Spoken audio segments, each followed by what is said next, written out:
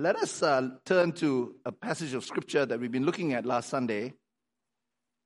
I'm very excited how the weeks that we have leading up to fall conference will be actually quite crucial and quite a pathway that I believe that the Lord is leading us in preparation for something that He's going to do.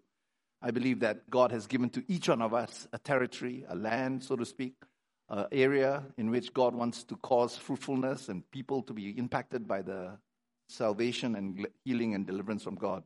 You may ask, then, why is it not happening in my land? Why is it still not happening?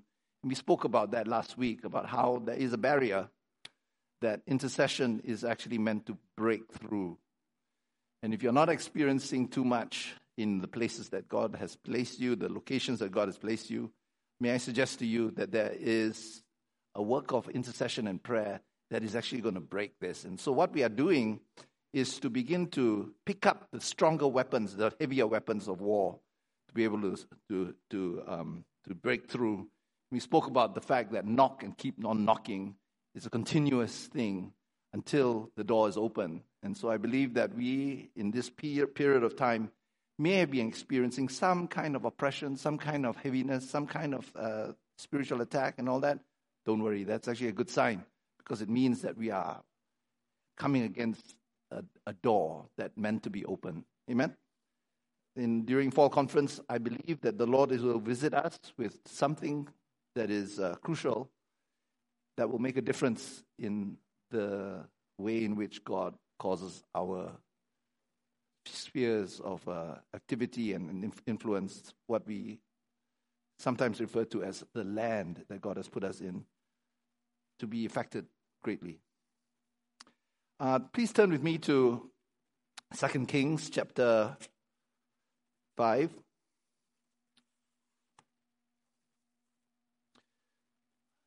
And we were looking at one such person who was snatched away from her land by marauding Syrians or Arameans and was taken as a slave into the land of Syria and sold in the market probably to Naaman, captain of the king of Aram, or Aram is another name for Syria. Padan Aram is also Syria. Yeah. So sometimes your Bible will call it Aram and other Bibles may call it Syria, but I think we are talking about the same place. And the slave girl found herself by very, very unfortunate circumstances taken captive and stranded in a land that was not her own as a slave. And yet we saw last week how God was able to unquench her, cause her not to be fettered by her situation, but become a person who was spiritually decisive. And sometimes what we have to ask is, what are the spiritually decisive things that cause our land, our lives, to be transformed, to be fruitful? There's a lot of things that we can do that are not spiritually effectual or spiritually decisive. They may be good, they may be nice, and they may be kind, and they may be actually smart, but they're not actually spiritually decisive.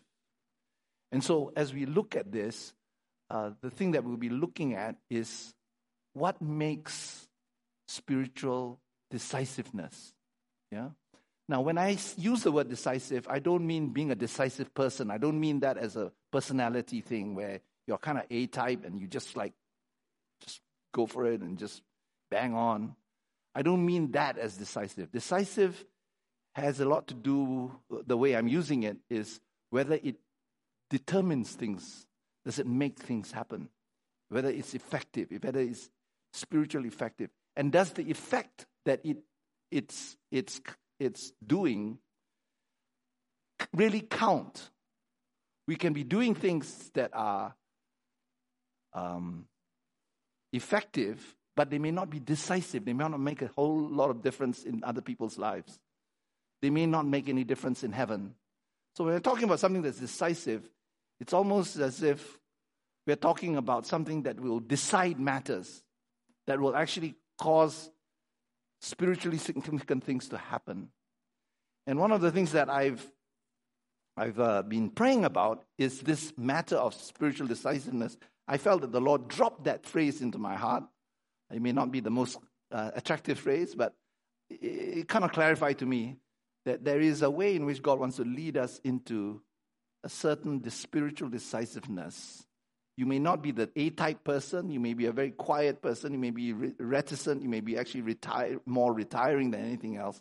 But you can be doing spiritually decisive things. And this girl, this slave girl, did something that's really decisive. In the midst of all this, she just said one little phrase, "Oh, if only my master can be with the prophet that's in Israel, he would cure him." That was decisive because it changed everything. But it took for her, the one who's at the bottom of the totem pole, a certain boldness, a simple boldness that caused her to be unfettered from all the self-consciousness and all the considerations of fear. Yeah? She stepped up. And for that moment, her spirit became huge and decisive. Amen? So we spoke about this, and we spoke about the need to not quench the Holy Spirit. So we're going to go into another point that is found in this chapter. So let's have a look at it. We'll read it from verse 1. Now Naaman, I'm reading from the NASB, captain of the army of the king of Aram, was a great man with his master and highly respected because by him the Lord had given victory to Aram. The man was also a valiant warrior, but he was a leper.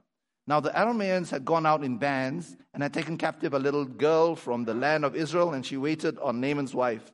She said to her mistress, "I wish that my master were with the prophet who was in Samaria. Then he would cure him of his leprosy." I'm sure she said it with much more heart and much more emotion than I just read. "I wish my master were with the prophet who was in Samaria. Then he would cure him of his leprosy." Something like that. Naaman went in and told his master, saying, "Thus and thus spoke the girl who is from the land of Israel." And the king of Aram, who was very powerful at the time, remember that Aramean was the lingua franca of international discourse, right? This international intercourse. When the king of Aram said, "Go now, I will send a letter to the king of Israel," he departed and took with him 10 talents of silver, 6,000 shekels of gold, and 10 changes of clothes. As we know, he need not have done that. Need not have gone through all that trouble. He brought the letter to the king of Israel, saying, "And now, as this letter comes to you, behold, I have sent Naaman my servant to you, that you may cure him of his leprosy." When the king of Israel read the letter, he tore his clothes and said, "Am I God to kill and to make alive, that this man is sending word to me to cure a man of his leprosy? And consider now and see how he is seeking a quarrel against me." He was very, very, Israel and Syria were having a lot of tension, especially along the border. And these raids by Arameans were not helping things. And so the king of Israel was very, very jumpy, very jittery. He thought this was what you call a casus belli, a cause for war. Yeah. And he was thinking, yeah, there you go. We're going to have war. He's actually fishing for a fight. It happened when Elisha, the man of God, heard that the king of Israel had torn his clothes, and that he sent word to the king, saying, "Why have you torn your clothes? Now let him come to me, and he shall know that there is a prophet in Israel." We spoke about this last week.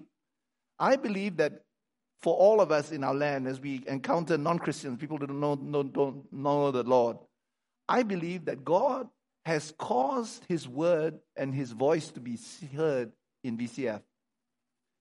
And I have found that in VCF, when different people bring their friends, their loved ones and all that, and they bring them up for prayer, invariably, people have found that God spoke to them so accurately, so uncannily, that you can tell your friends who are rending their garments, who are in a terrible place, "Come, God has something for you." Not that our church is anything special, but the Lord cares for you, and he will speak to you. Amen? I want to encourage you to go by what this prophet says. There is not one prophet, but there are sons and daughters of the prophets, which is all of us here. And so what's crucial, it is incumbent upon us for us to be able to learn how to hear the Lord, give him time, so that we can be that very distinctive thing that the land is crying out for. Where is your God? Yeah. So Naaman came with his horses and his chariots and stood at the doorway of the house of Elisha. I like the way in which the writer of 2 Kings just added that. And so Naaman came with his horses and his chariots, as if he's such a big shot. Oh, Naaman, you're such a big shot with your horses and chariots. And so the writer, there's humor everywhere in the Old Testament. So Naaman came with his horses and his chariots, wink, wink, and stood at the doorway of the house of Elisha. And Elisha sent a messenger to him saying, go and wash in the Jordan 7 times, and your flesh will be restored to you, and you will be clean. But Naaman was furious and went away and said, behold, I thought he will surely come out to me and stand and call on the name of the Lord his God and wave his hand over the place and cure the leper. Are not Abana and Pharpar, the rivers of Damascus, better than all the waters of Israel? What's this dinky Jordan here? Could I not wash in them and be clean? So he turned and went away in a rage. He was completely offended. Then his servants came near and spoke to him and said, my father, had the prophet told you to do some great thing, would you not have done it? How much more then when he says to you, wash and be clean? So he went down and dipped himself 7 times in the Jordan according to the word of the man of God, and his flesh was restored like the flesh of a little child, and he was clean. He was not only healed, but time was reversed. That is a creative miracle. That is not just a patching, not just a providence. It's a miracle. Because the arrow of time goes this way and not backwards. So what we have is a distinctive kind of ministry that was not of this world. It was spiritually decisive in the sense that it made a huge difference in Naaman's life. Okay, it was not of this world. This is what we're going for. We are going for that, right? And so, verse 14, so he went down and dipped himself 7 times in the Jordan according to the word of the man of God, and his flesh was restored like the flesh of a little child, and he was clean. Now, when he returned to the man of God with all his company and came and stood before him, he said, behold now, I know that there is no God in all the earth and in Israel, but in Israel. So please, take a present from your servant now. But verse 16, but he said, that's Elisha, as the Lord lives before whom I stand, I will take nothing. Just like Abraham has said this, so that you will know that this is of God, and I don't want it to be confused with any kind of human commerce or any transaction that's human.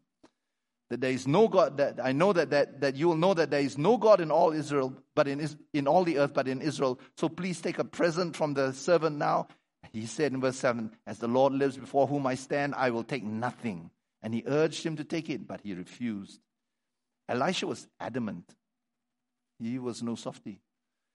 Naaman said, if not, please let your servant at least be given 2 mules load of earth, for your servant will no longer offer burnt offerings, nor will he sacrifice to other gods, but to the Lord.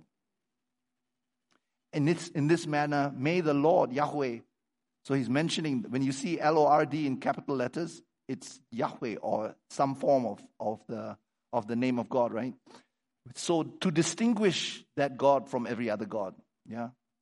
In this matter, may the Lord, Yahweh, pardon your servant when my master goes into the house of Rimmon, one of the gods, to worship there, and he leans on my hand because he's like the right-hand man.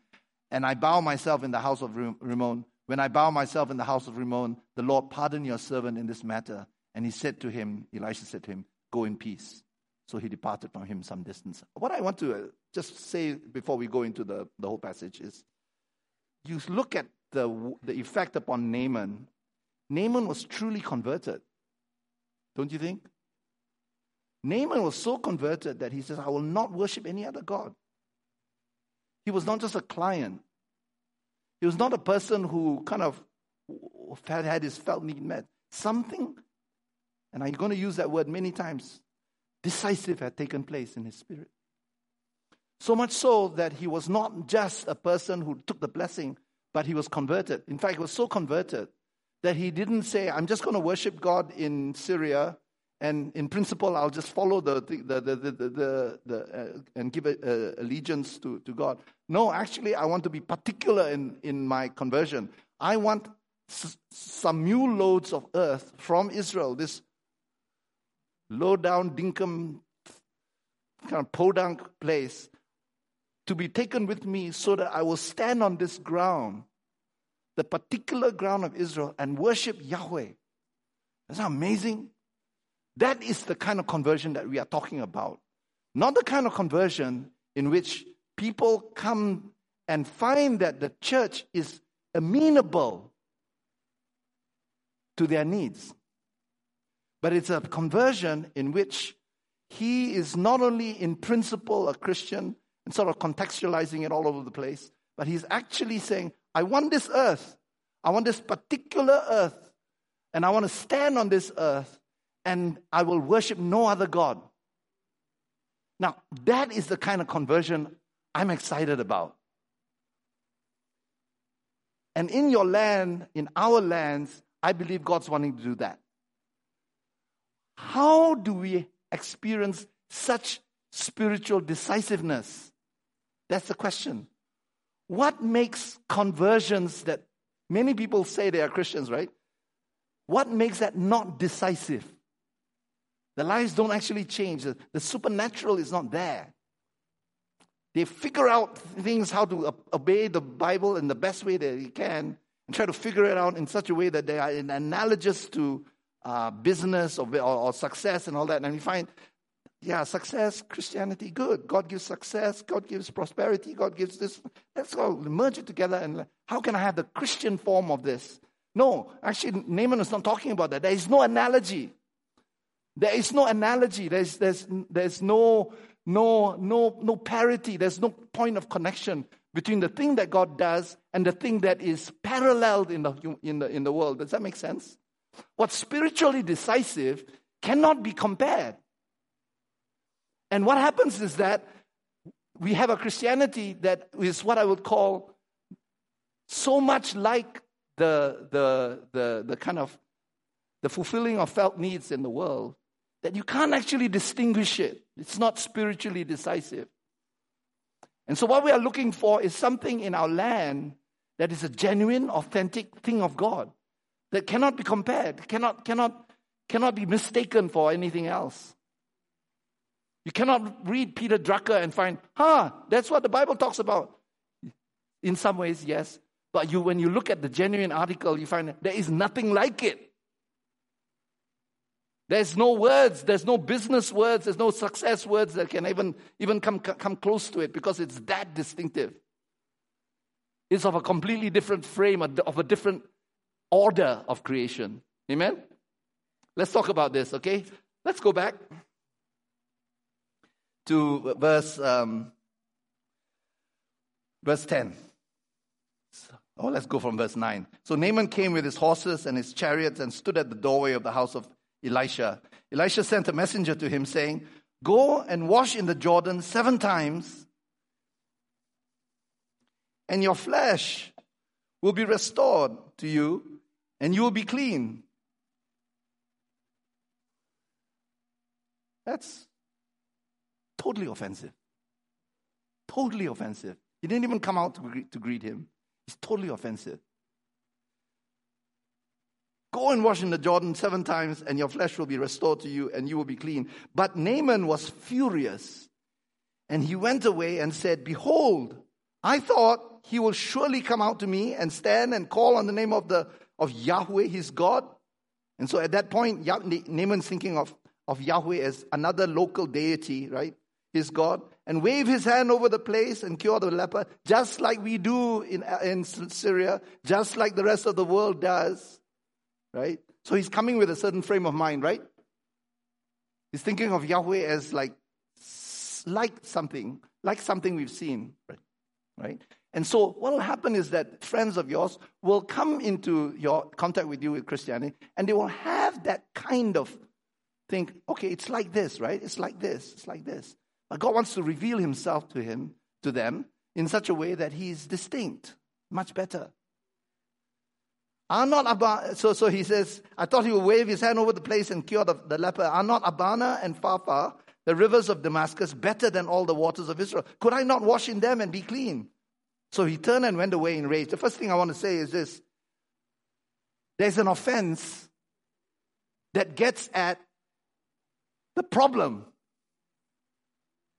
The offense reveals the root of the problem. Now, we as Christians can sometimes be so taken in by forming a bridge to Naaman that Naaman can feel comfortable with us. That Christianity is not like that kind of radical, weird stuff, but that it is like something I can relate to. It's relatable. But I want to put it to you that Naaman's reaction to Elisha was furious. It got to his pride. It got to his frame of mind. It got to his nationalism. It got to his sense of him being an important person with all his horses and chariots. It got to that, right? And Elisha is hitting him bang on because he knows if that is not dealt with, he will never be healed. Now, here's the thing. We are hoping that people will become to Christ.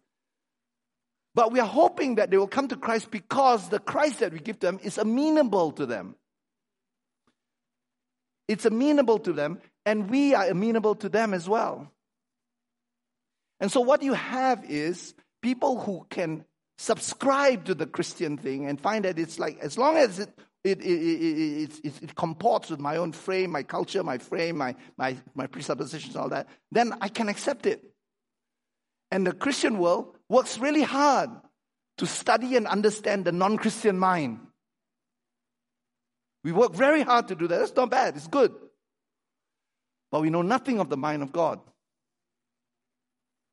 So because of that, we are constantly amenable. We're constantly accommodating. We're constantly doing something. And what Elisha refused to do is to get into Naaman's frame of mind.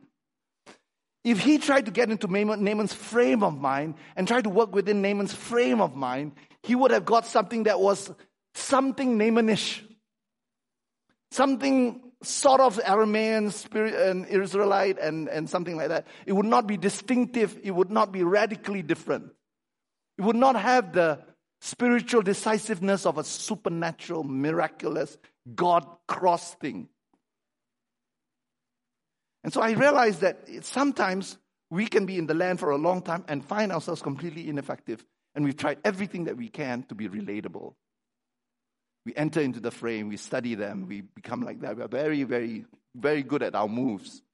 But at the same time, it's not spiritually decisive. We know all the memes and everything. We know all the language. We have the skinny jeans. We got everything. We talk cool. Do everything. And we are also respectful. And we relate. We distance ourselves from any kind of traditional fuddy-duddy Christianity. And we do all that. And it's spiritually not decisive. It makes people more comfortable with us. But you can spend years and years with them, and it's not decisive.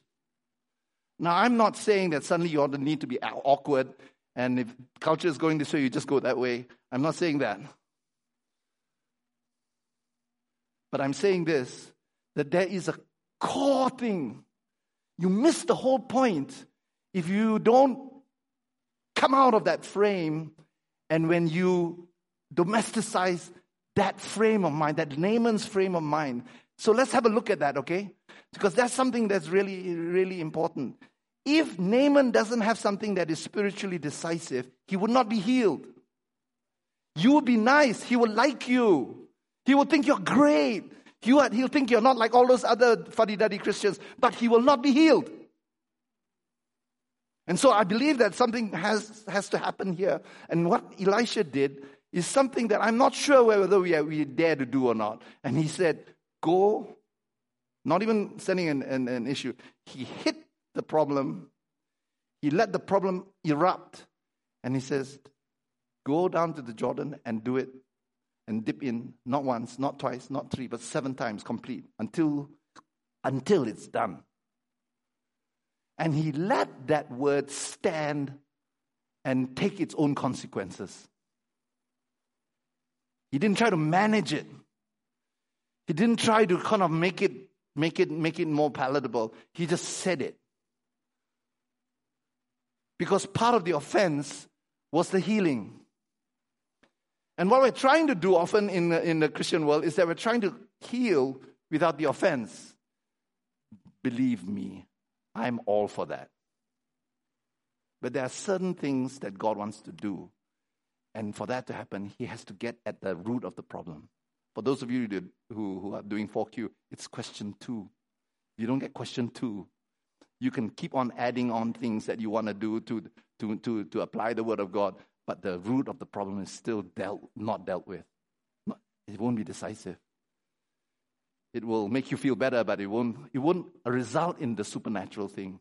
It'll result in people liking you more or being more amenable to Christianity, more open to Christianity. And that's of value. That's not bad. But if you're wanting healing, when you're in a situation in which this person, perhaps a really important person to you, comes and needs healing, what you want to do is to ask God, what does it take for a genuine healing to take place? Not just part way. When I had cancer, one of the things that became very strong to me is that when the surgery happens, there needed to be around the prostate what you call clear margins. They need to be clear. That means that there need to be no cells that left the prostate and got and flew around the rest of the body. Even if they are really, really small cells, you can't. Everything had to be taken. Everything had to be taken. And it was not enough for most of it to be taken, 99.9%, everything had to be taken. And I understand that there's a way in which we can tend to take, average 97%, 8%, 89%. It's quite good. We are now accustomed to having 1% Christianity and then 99% culturally contextualized. Yeah? Contextualized is good. But if it is not God and it doesn't bring forth the spiritually decisive thing, then it's of limited use. I don't know whether it's of no use, but I think it's of some maybe some use, but it's of limited use. That's not what we're going for. That's not what we're going for. And so he had to not accommodate this celebrity. He had to not accommodate this person. There was a time in my church where I was privileged to have one of the fathers of modern Malaysia come to my church. He was a complete non-Christian. And he was highly respected. He was very well known. There are 5 men in the history of Malaysia before and since independence who everybody knows, and he was one of them. And he came to my church, and he had a problem because his mistress had a stroke and was paralyzed. And so what happened was that he asked us, can you heal her? Now, I could tell him, well, we can pray and see what happens, play safe, right? But I could see that in his eyes, he needed to see something. And he was looking around at the people around me. He was looking around. He was wanting to see whether there was anything in my eyes that showed something more than my own Chinese skin. To show that there was something more than my own intellect or my own observation. He wanted to see whether there was a spark that he had not seen before. And thank God, at that time, I just felt conviction rise up within me and said, God's going to heal her. I just told him that. Now, if I go into another frame and someone tells me, you are reckless. Yeah, you are reckless. I would say, yeah. But something is missing in our paradigm. We don't realize that there is an objective presence of God. And if you are close enough to him and you're not reckless, that objective voice of God is as sure and as real as anything that Mary would say to me today. And so I told him, she'll be healed. So he brought her to our church, and she was wheeled in on a wheelchair, and we prayed for him, prayed for her. But just as we were praying, the Lord spoke to me, and he said, this is a very proud man. And he had reason to be proud. And someone who was praying just told him, you have to humble yourself. You have to humble yourself. This is not something that Asians would say to an older person, especially a father of Malaysia, Bapa Malaysia. Yeah, you would never say that. Never say that. It's actually wrong. You never talk to elders that way. Yeah, those of you who come from my culture or similar, you understand that. But this person had to just blurt it out. You need to humble yourself. And this man, I could see all the aggressiveness that he needed to make Malaysia happen. And there was a moment of tension. And then he simmered down and didn't say anything. We prayed for her, and she was healed. She was healed. She got out of the wheelchair. She's wobbly, very wobbly, but she was healed. And his heart melted. Later, there was a relationship between him and her. She was his mistress. And we had to tell him, even though he is a very respected person, with all our due deference and all that, we had to tell him, you have to give her up. Your wife is waiting for you. She's been waiting for you. And just because you've been having that mistress for 30 years, that doesn't mean your wife doesn't have a right to you. And he left that woman. We didn't wait till a long, long time. There was some waiting period, there was. But that was the issue. Now with Naaman, there was no response from Elisha in which he said, let's get him accustomed to Christianity, know the love of God, and then after that we will tell him to do these more difficult discipleship stuff. There was none of that. What happened with Naaman was decisive. He didn't wait till he was no longer a baby Christian. He just was given the answer to the root of his problem.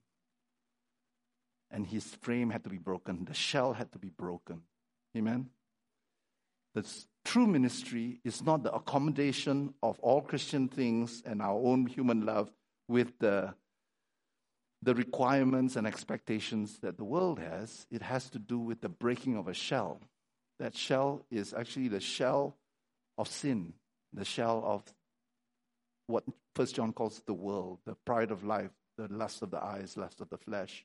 That has to be broken. If it's not broken, you cannot really expect too many miracles in these lives. It's not spiritually decisive. You can do all that you can. You can massage the shell. You can paint the shell. You can love the shell. You can keep saying God loves you. You can say you're accepted. You can say all that. You are not condemned. But the shell will remain. And everything will bounce off the shell. It will not be spiritually decisive. It'll be something, but it's not spiritually decisive.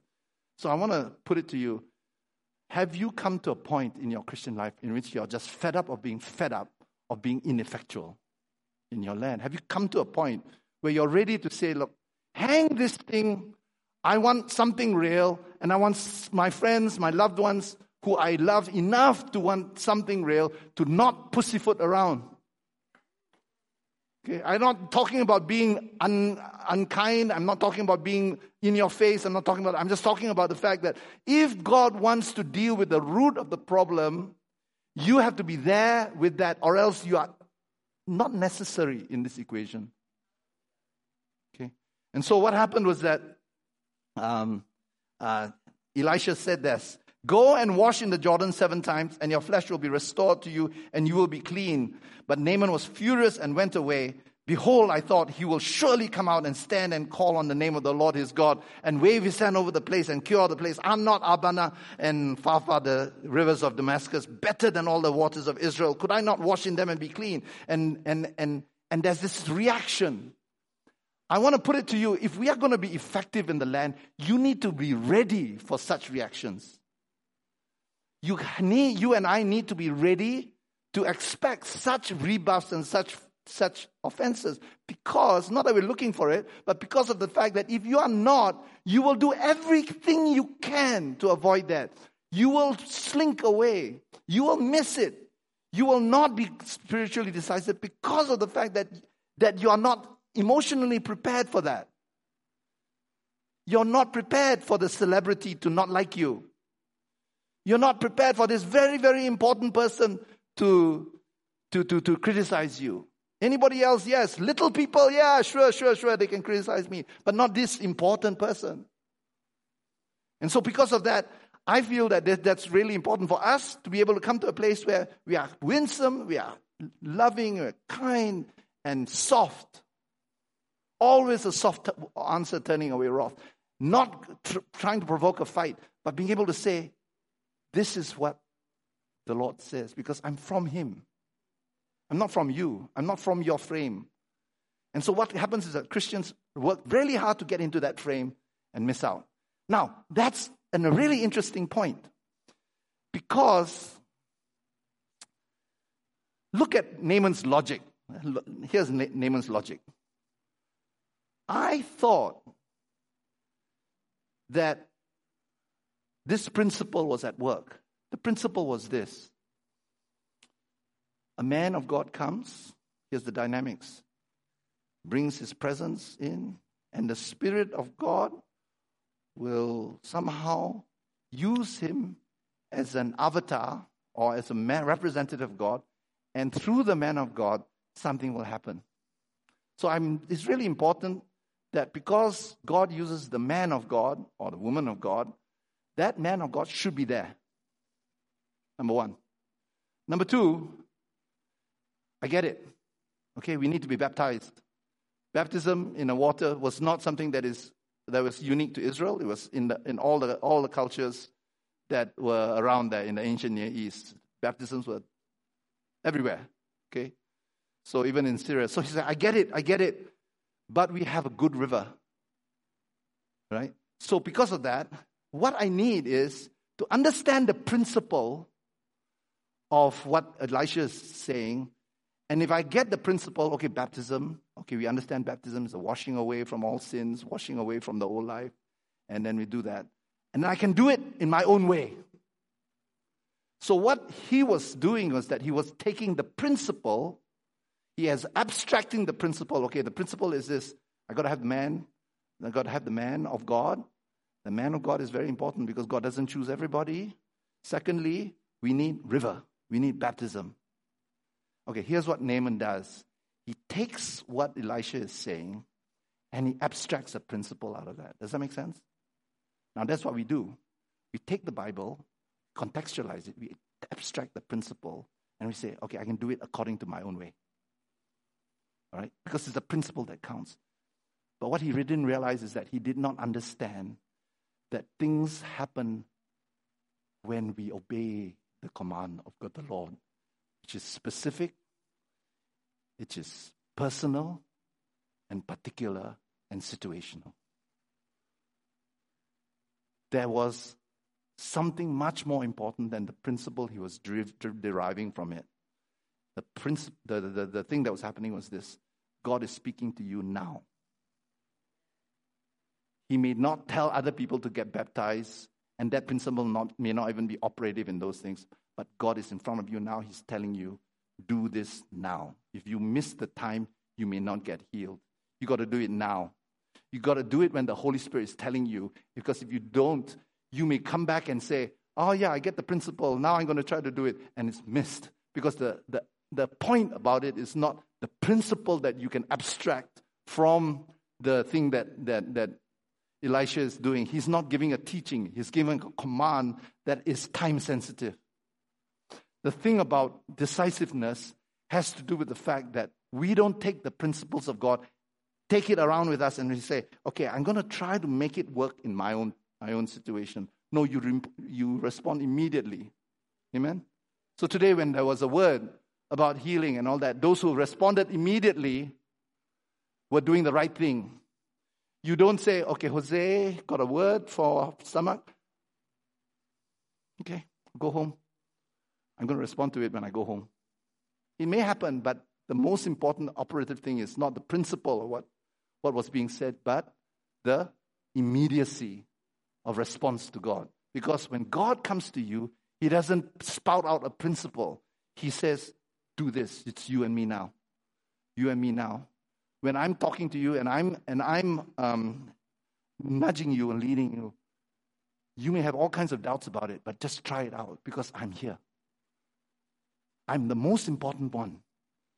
Your healing, the principle, the prudence with which you exercise is not the most important thing. You may do it, you may blurt it out, you may do it in the most awkward way, but the most important thing is that you respond to me in real time now. Because God is a personal God, not a principle-forming God only. Does that make sense? If you go by this, take the principle, take it on along yourselves, and in your own time, decide how you're going to contextualize it, you may miss the immediacy of the moment that God has for you. That's why as Christians, we can't be Christians outside of the action that's happening. And so what God wants to do in our land is to cause us to be sensitive to Him. Make mistakes maybe, but be sensitive when He says, give money to this person, or come out and share what I've done for you with this person. Do it right now. And what you have is an immediacy of presence. Or else it's not present, it's past. You want the presence of God, you got the past of God. So what God wants to do is give you the presence of God. Amen? All right, don't be so serious, okay? This is fun. Actually, it can be done. You make mistakes, it's all right. It's okay. God will cover it for you and He will help you. Don't be dumb, but do your best. Be sincere, all right? Just like the little slave girl. Does it make sense? I like what T.G. Jakes says. It says, my mother, she just, God told her, in your money, just play around with it. That's not mean being careless, but he says just see what God will do. You may make mistakes, but have a certain freedom to be able to do that. Amen? Now, so what I want to tell you is, what I want to say is there's a way in which we can be not spiritually decisive because of the fact that we are abstractive. That means we abstract the principle and we do it on our own time. Yeah? And so what Naaman was doing was that he was taking the principle, okay, river, okay, got it, okay, I got to do river, okay, baptism, okay, I'll do it. But in Abana, not Jordan, what the heck? Jordan is nothing, right?